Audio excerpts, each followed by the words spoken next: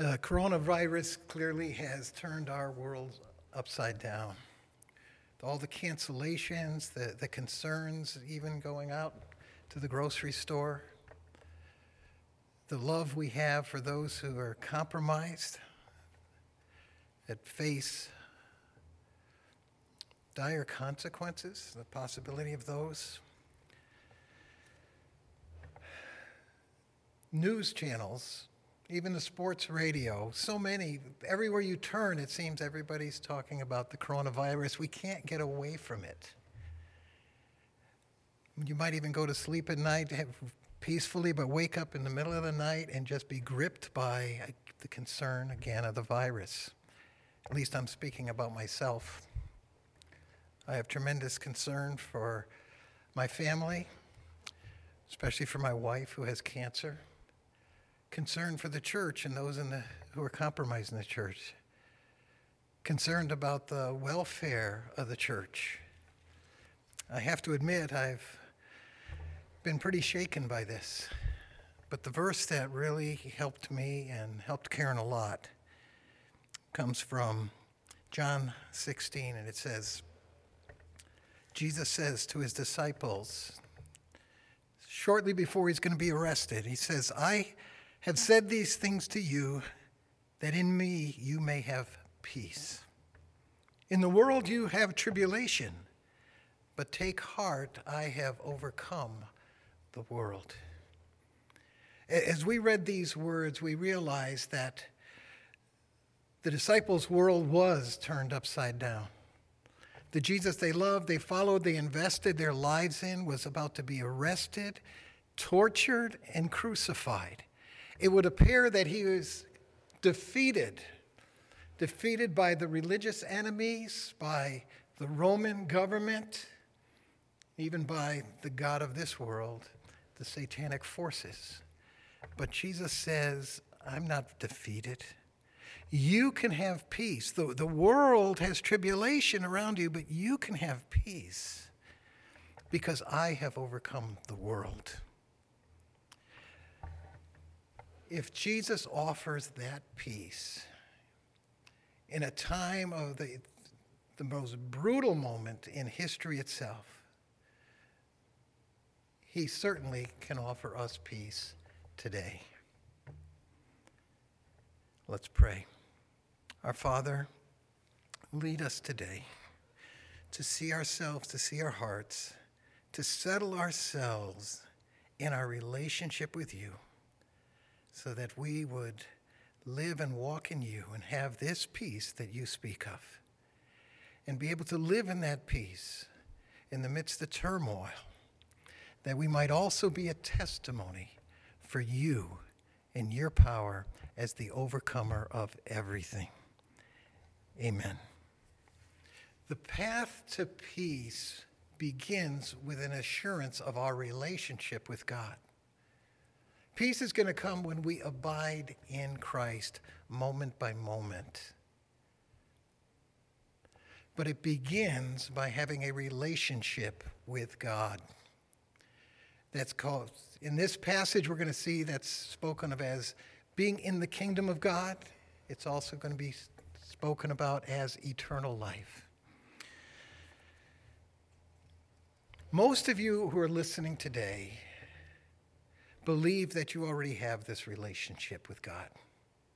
And that probably is the case. And if it is the case, I hope that you will find not only the assurance, but a peace in that relationship, because your eternity is settled.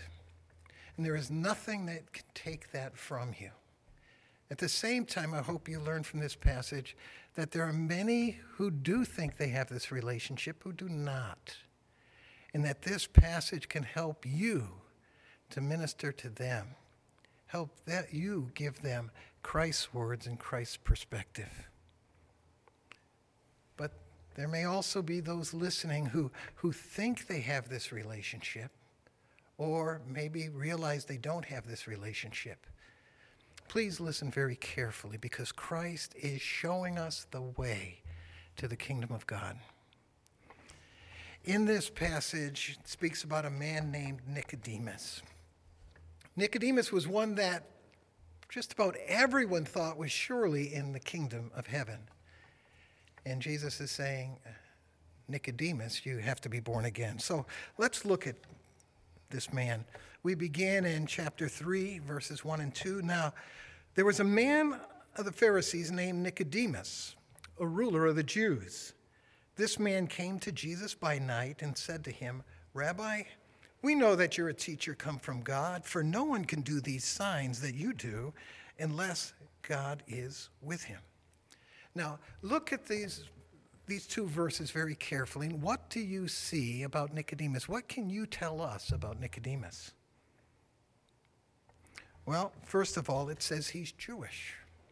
Now, at that time, the Jews, they're the chosen people. If you had a religion, the only right religion was Judaism. And we see that Nicodemus was a Jew. But he was much more than that. Nicodemus was a Pharisee.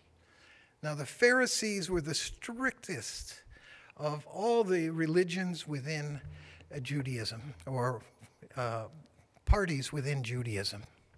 They were meticulous in knowing God's law, following God's law, and even to the extent of adding to God's law to make sure they followed it.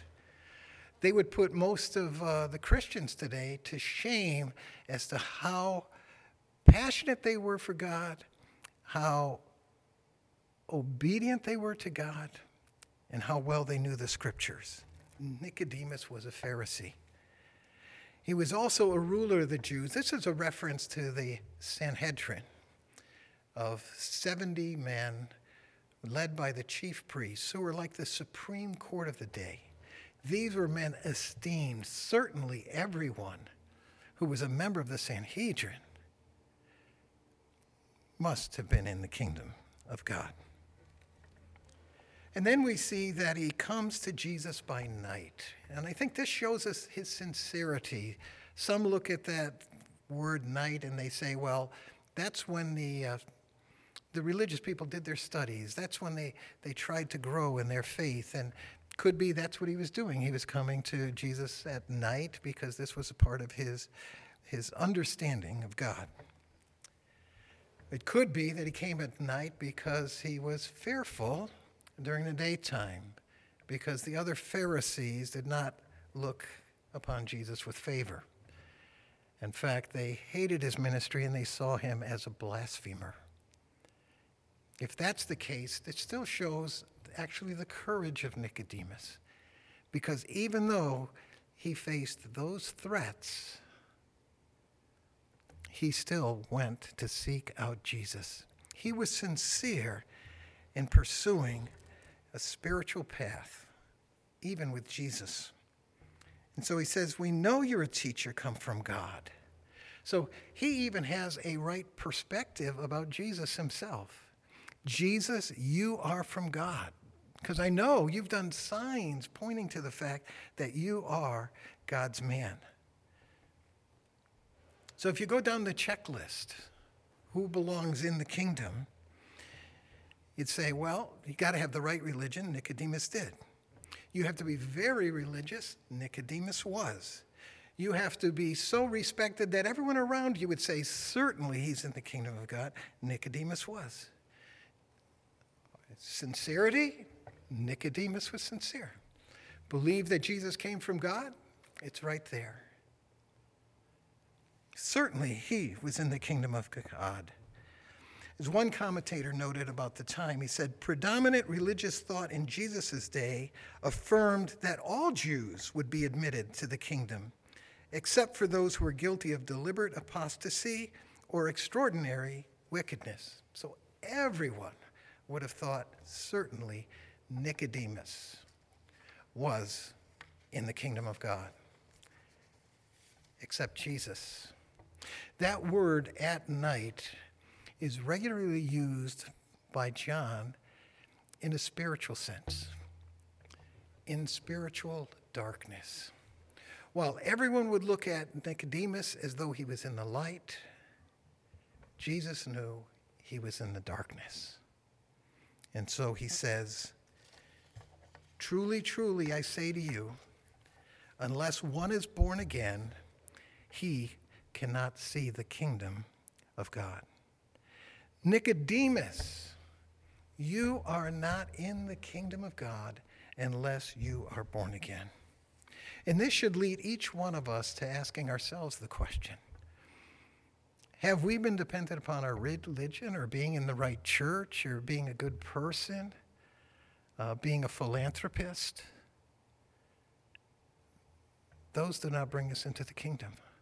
Only a new birth. And Jesus knows this about Nicodemus because he understands Nicodemus completely. Look at the last verse in chapter 2. It says, Jesus did not entrust himself to them who seemed to believe, because he knew all people. He needed no one to bear witness about man, for he himself knew what was in man. And then the next words are, now there was a man of the Pharisees named Nicodemus. So John is clearly saying to us, it doesn't matter what everyone else thinks about Nicodemus. He was the cream of the crop in religious circles. Jesus looks through all of that and he sees the man. He knows what's inside him. I know this is difficult for us to accept sometimes. We look around and we see very good people. We see people who are spiritual. We see people who certainly in our minds deserve to be in relationship with God. And yet, this passage says, unless you're born again, you're not. And that's because our perspective is so limited. Jesus's is not. He knows what's in man. He knows what's in woman. He knows what's in each one of us. And this is what he sees. And I read from Ephesians chapter 2, which talks about Christians, but what they were, what God saw in them before they came to believe in Christ. He says, you were dead in the trespasses and sins in which you once walked, following the course of this world, following the prince of the power of the air, the spirit that is now at work in the sons of disobedience, among whom we all once lived in the passions of our flesh, carrying out the desires of the body and the mind. We were by nature children of wrath, like the rest of mankind. When I look around, I say, yes, those people, these people, they should be in. But God sees what we don't see. He sees how we've gone our own way, how we've pushed God off the throne of our lives. We follow our passions rather than Christ. But there's hope because he offers a new birth. Though we were dead in our trespasses and sin, he makes us alive. And so he offers that to Nicodemus. Truly, truly, I say to you, unless one is born again, he cannot see the kingdom of God. That means if he is born again, he becomes a part of that kingdom. And so Nicodemus, first of all, seems confused, or he may be pushing back at Jesus, saying that doesn't make sense. But in any case, we read in verse 4, Nicodemus said to Jesus, how can a man be born when he is old? Can he enter a second time into his mother's womb and be born? And Jesus answered, truly, truly, I say to you, unless one is born of water and the Spirit, he cannot enter the kingdom of God. That which born of the flesh is the flesh. That which is born of the Spirit is the Spirit. So Nicodemus is, again, possibly confused here, and he's hearing second birth. How can a person be born a second time? Can he go into his mother's womb? And, of course, the answer is no. And Jesus clarifies and says, I am speaking about a spiritual birth. First, he says you have to be born by water and the Spirit. And I know this has confused some people because they look at that water and they say, what do you mean by the water? And some will say, well, it's baptism, that you have to be baptized and then born by the Spirit. But that doesn't really fit the context of the entire book because John never speaks about a believer's baptism, the need to be baptized. Could be that he's referencing Ezekiel 36, which says, I will sprinkle clean water on you, and you shall be clean from all your uncleanness, and I will give you a new heart and a new spirit within you. And so Jesus may well be speaking about this new birth, this new heart, but it's the first step is to be cleansed by God of our sin. The reference to the water could also be a reference to the Spirit itself, and he's using two words, water and Spirit, to say the same thing. And that's because John himself uses this term, water, as picturing the Spirit, the life that the Spirit gives throughout his book. In any case, it's very clear that spiritual birth comes from the Spirit of God. The first birth, that which is flesh. The second birth comes from the Spirit, that which is spirit. That which is born of the Spirit is spirit. So it still leaves us with the question of, okay, I really still don't understand it. You're telling me that the birth comes from the Spirit of God. It's a new birth. How do we know we have it? How does it appear? How does it show itself? And so Jesus says, do not marvel that I say to you, you must be born again. The wind blows where it wishes and you hear its sound, but you do not know where it comes from or where it goes. So it is with everyone who is born of the Spirit. Jesus is using the picture of the wind. We don't see the wind. We don't see it coming. We don't see it going, not the wind itself, but we know it is here because we can hear the sound of it. Or we can see the effects of it in the trees. Or we can feel it on ourselves, but we never ever see it. But we see the results of it. And I think that's what Jesus is saying about this new birth, is we're not going to see the Spirit of God come and light upon a person. We're not going to see any physical manifestation of the Spirit happening, but we will be able to see the impact and the results of the Spirit's work in a person's life.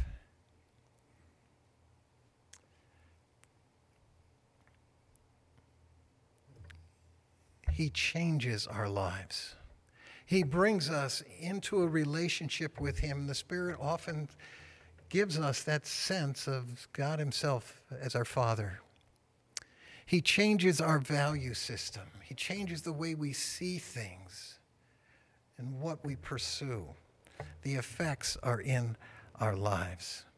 The essence of Christianity is not moralism or keeping the Ten Commandments or being kind to everybody, holding the correct belief system or worshiping and obeying God. It's the rebirth by the Spirit of God which will lead us into all of these things. It's not a work that we can do. It's the work that God does in us. So, it's hard to understand how it happens. We can see the results, but is there anything we do to make it happen, even though it's a work of God? And that's what Nicodemus is saying. How can these things be, he says in verse 9. In other words, he's saying, how does it work? I mean, do I just sit there and wait for the Spirit to blow on me? Do I have to adopt a new system of beliefs? Do I pledge an allegiance to Jesus? What must I do to enter the kingdom of God? And Jesus doesn't immediately answer that question. In fact, as I go through this passage to help me understand it, I'll put brackets around verses 10 through 13, because Jesus speaks an aside to Nicodemus before he answers Nicodemus' question in verses 14 and 15. And the aside is, he says, "Are you a teacher of Israel, yet you don't understand these things? Truly, truly, I say to you, we speak what we know and bear witness of what we have seen, but you do not receive our testimony. If I told you earthly things and you do not believe, how can you believe if I tell you heavenly things? No one has ascended into heaven except he who has descended from heaven, the Son of Man."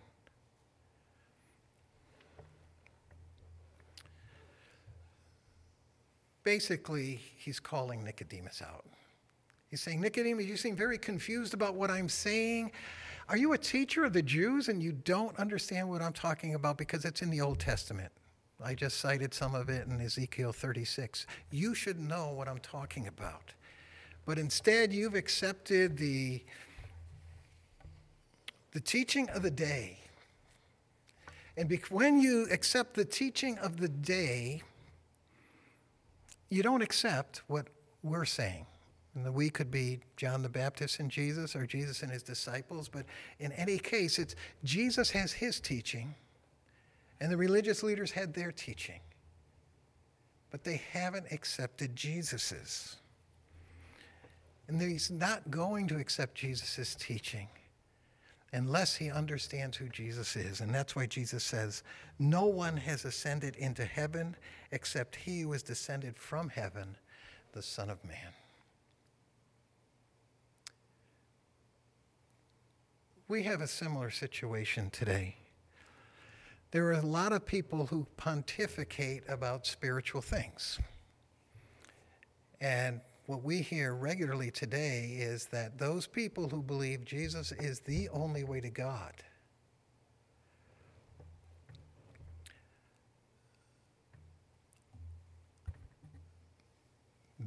maybe they're mean-spirited because they're excluding everybody else. And so people pontificate and say, as long as you're spiritual, you're in. As long as you're a good person, you're in. As long as you care about others, you're in. As long as you're sincere, you're in.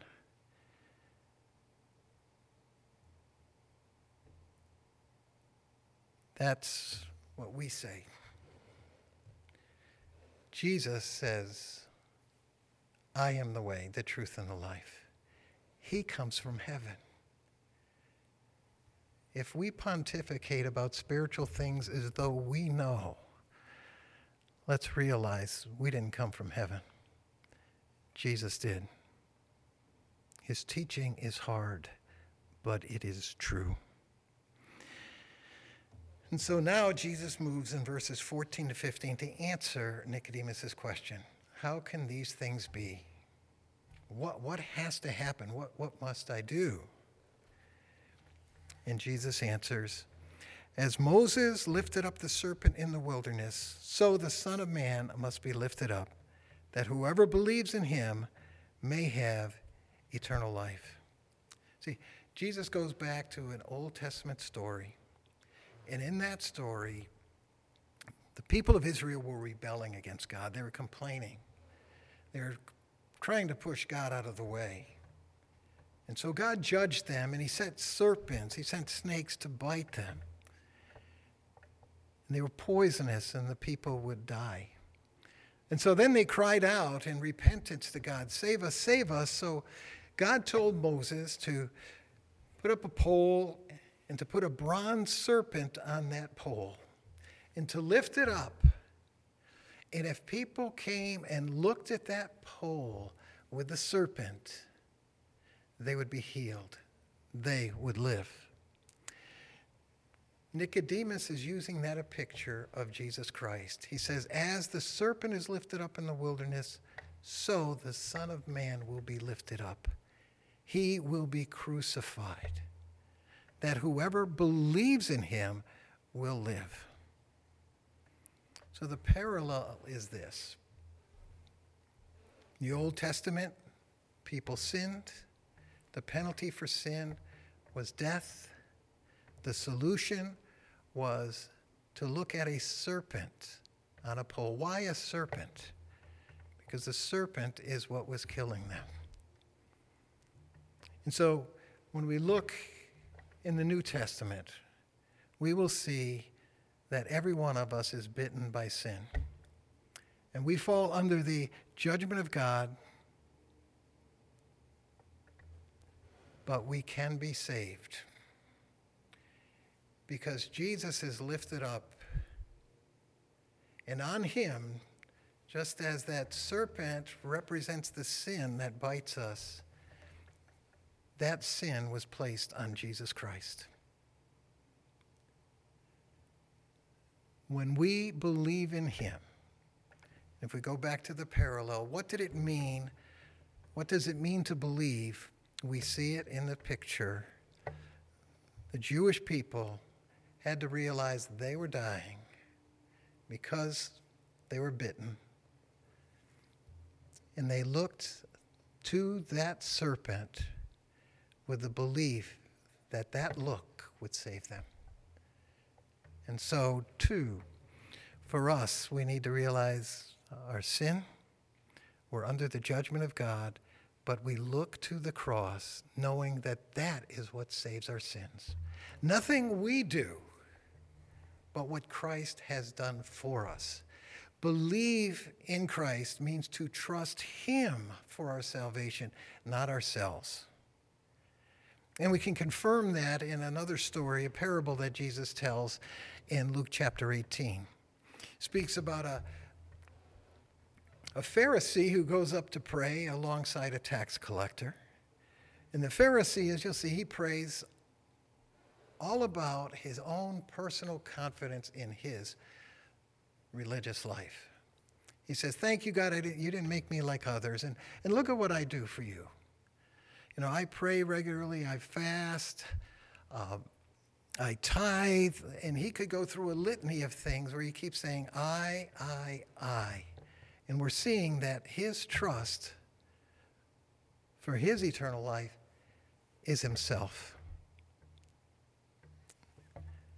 And just like Nicodemus, Jesus would say, no, you need to be born again. But we have a picture of faith in the tax collector. He knows he's separated from God. He can't even look up, look at God. He drops his head and he says, "Be merciful to me, a sinner." Jesus said, "You know which man went down justified? The one in right relationship, not the big religious person who trusted in himself, but the tax collector, the despised tax collector, who said, I offer nothing, I'm a sinner, but I trust your mercy." And the word for mercy there is propitiation. It means more than mercy. It means, God, I appeal to you that your justice would be satisfied, because I can't satisfy your justice. It is looking to the cross of Jesus Christ, because it is Christ who paid for our sins, satisfied God's justice. Where do you stand today?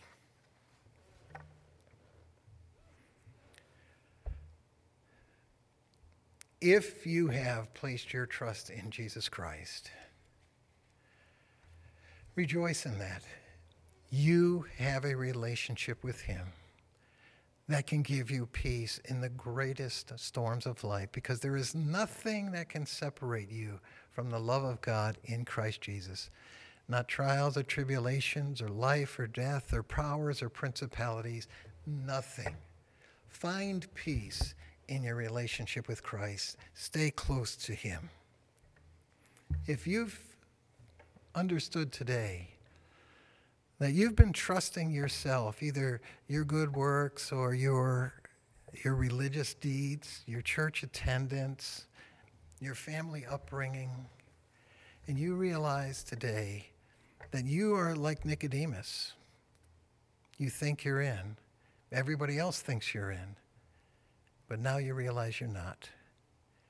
You can place your trust in Jesus Christ this morning. Simply do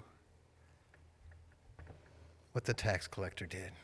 Look at your life and realize your sin has separated you from a just and holy God. But the good news is Jesus Christ took that sin. You can look to him, you can look to that cross and hear him saying, "It is finished, I forgive you." And you placed your trust in Jesus Christ, not yourself for your salvation. If you would like to do that, I'm going to offer a prayer that you might pray to God.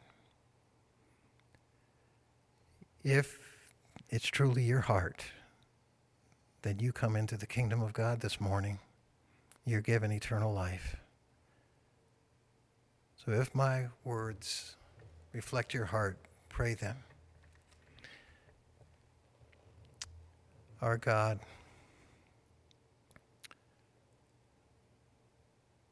I'm not what I thought I was. I am riddled with sin. I have gone my own way. I've pursued life outside of you. I've put my hopes in everything but you. But I realize now that Jesus Christ took my sin, took it all, past, present, even the future sins. He died for those, and he paid the penalty so that I don't have to pay that penalty. I put my trust in Christ, in what he's done for me, and not in anything I do for myself. I believe in Jesus Christ. Thank you that through your word, I know that you give me new life and eternal life. In Jesus Christ, I pray, amen. If you prayed that sincerely, I ask that you contact us. Westgate Church, we're Westgate Church, westgate-church.org. And we'd love to come alongside you to help you to grow in your faith in Christ. For those who already have that faith, realize you have a message that is not from this world, but has come from heaven itself. A message to give to everyone you know. Let's pray.